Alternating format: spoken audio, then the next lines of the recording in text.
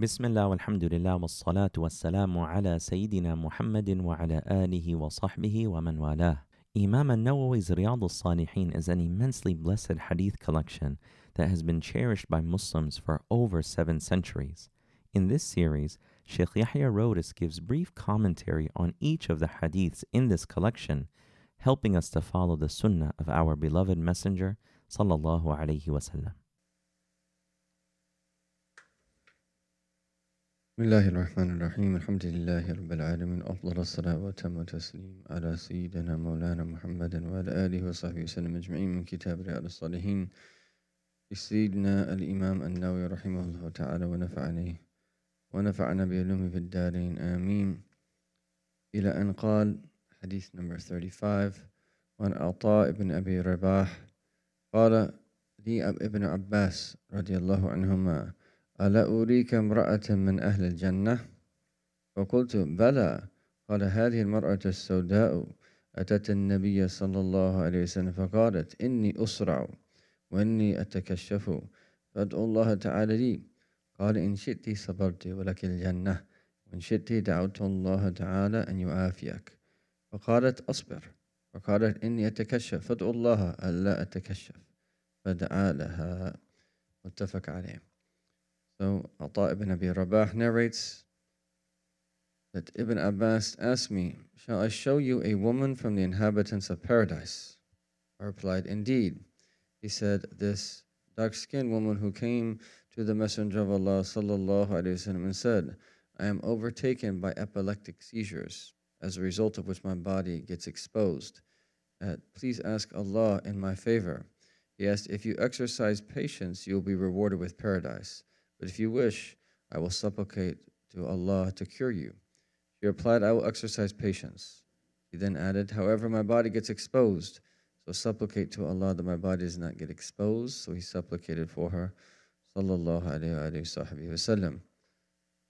So in this blessed hadith, the meaning is very clear here.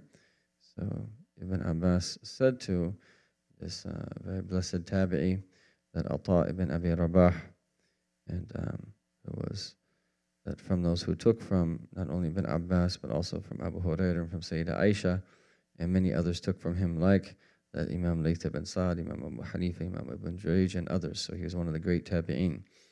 And he narrates that Ibn Abbas asked him, shall I show you a woman from the inhabitants of paradise? And the reason he was so sure about this is because of the words of the Prophet ﷺ. Otherwise, is that only Allah Ta'ala knows who's going to be from the people of paradise. And then because he himself that either witnessed or it reached him that this woman came to the Prophet ﷺ and that described her medical condition, is that she used to have seizures. And then when this would happen is that parts of her body would get exposed. So she asked the Prophet ﷺ to pray for her. And then the Prophet gave her a choice. That if you wish, you can remain patient, and your reward for being patient with your medical conditions that you will achieve and be granted paradise. Or if you want that, I can make dua that Allah subhanahu wa ta'ala grants you that well-being and heals you. So this was a very intelligent woman. She said, Asbir, I'm going to just be patient then. But she says still that when this happens, my body gets exposed. So at least make dua that this doesn't happen. And then the Prophet ﷺ made dua for her. So this is a very clear hadith in terms of how it is that we experience various health conditions. And that this obviously requires a lot of iman to remain patient with someone's condition. But what we learn from this is that all of these different things, like sicknesses, illnesses, and so forth and so on, is that they are a means of abundant good for us in this world and the next. But this is why it's in the chapter of patience. It's something that they are among the things that require that patience and steadfastness upon this deen. And then in hadith number 36, وعن أبي عبد الرحمن عبد الله بن مسعود قال كأني أنظر إلى رسول الله صلى الله عليه وسلم يحكي نبي من الأنبياء صلوات الله وسلامه عليهم ضربه قومه فأدموه وهو يمسح الدم على وجهه يقول اللهم اغفر لقومي فإنهم لا يعلمون متفق عليه. So this is that Abdullah ibn Mas'ud narrates this hadith.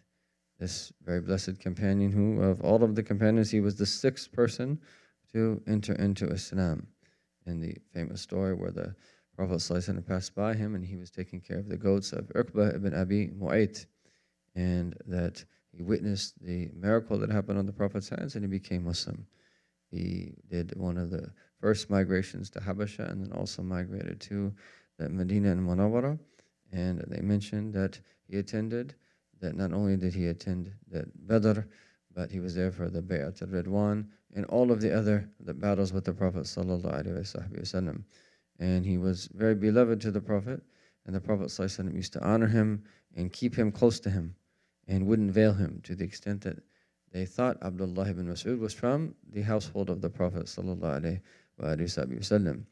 And he used to resemble him in his hadi and his samt, so that his way of being, how he used to carry himself, he used to resemble the Prophet sallallahu alaihi wasallam. So he's one of the very special companions of the Rasul sallallahu alaihi wasallam, and he's also known to be the one, especially during travel, that look after the siwak of the Prophet sallallahu alaihi wasallam, his two sandals, and that water pot that he would use to make wudu.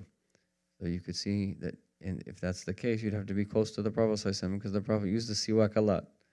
And that any time that he would make wudu, that you'd have to be close in order for him to present him the water for wudu. And any time that he would enter into a gathering and take off his sandals, so you can imagine then being in charge of the siwak and the sandals and the blessed, that water pot of the Prophet ﷺ, you'd have to be close.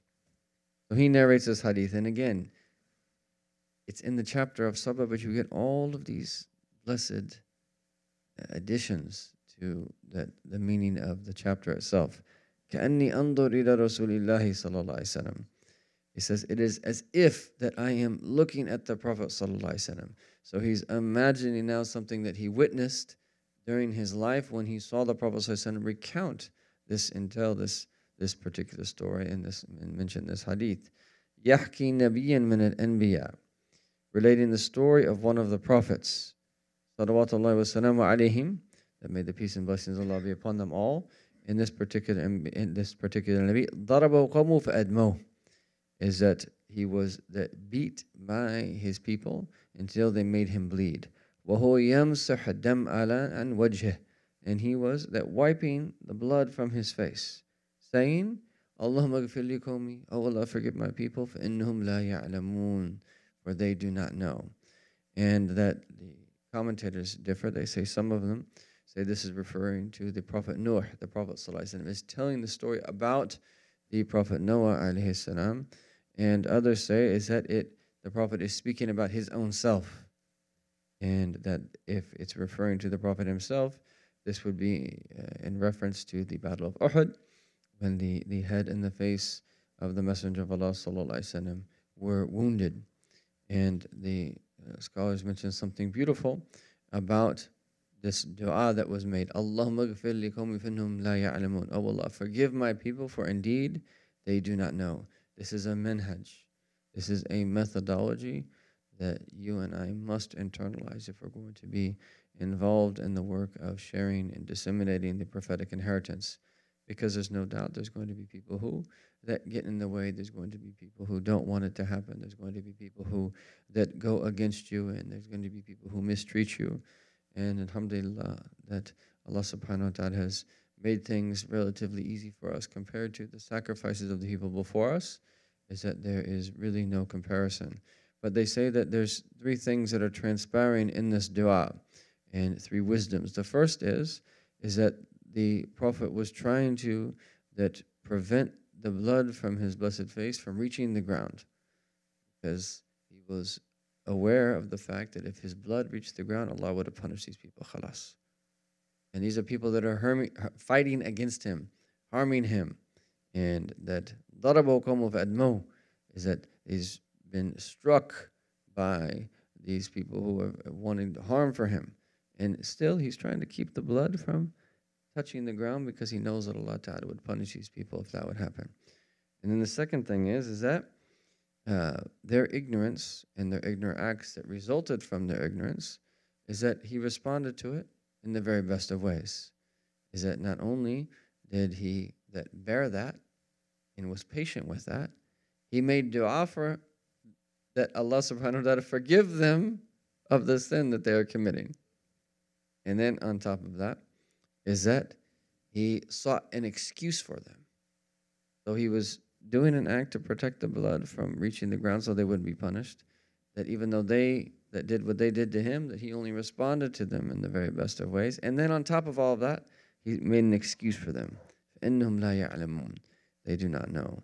This is our Prophet ﷺ, and this was the way of the prophets before us, and this is how we should strive to be.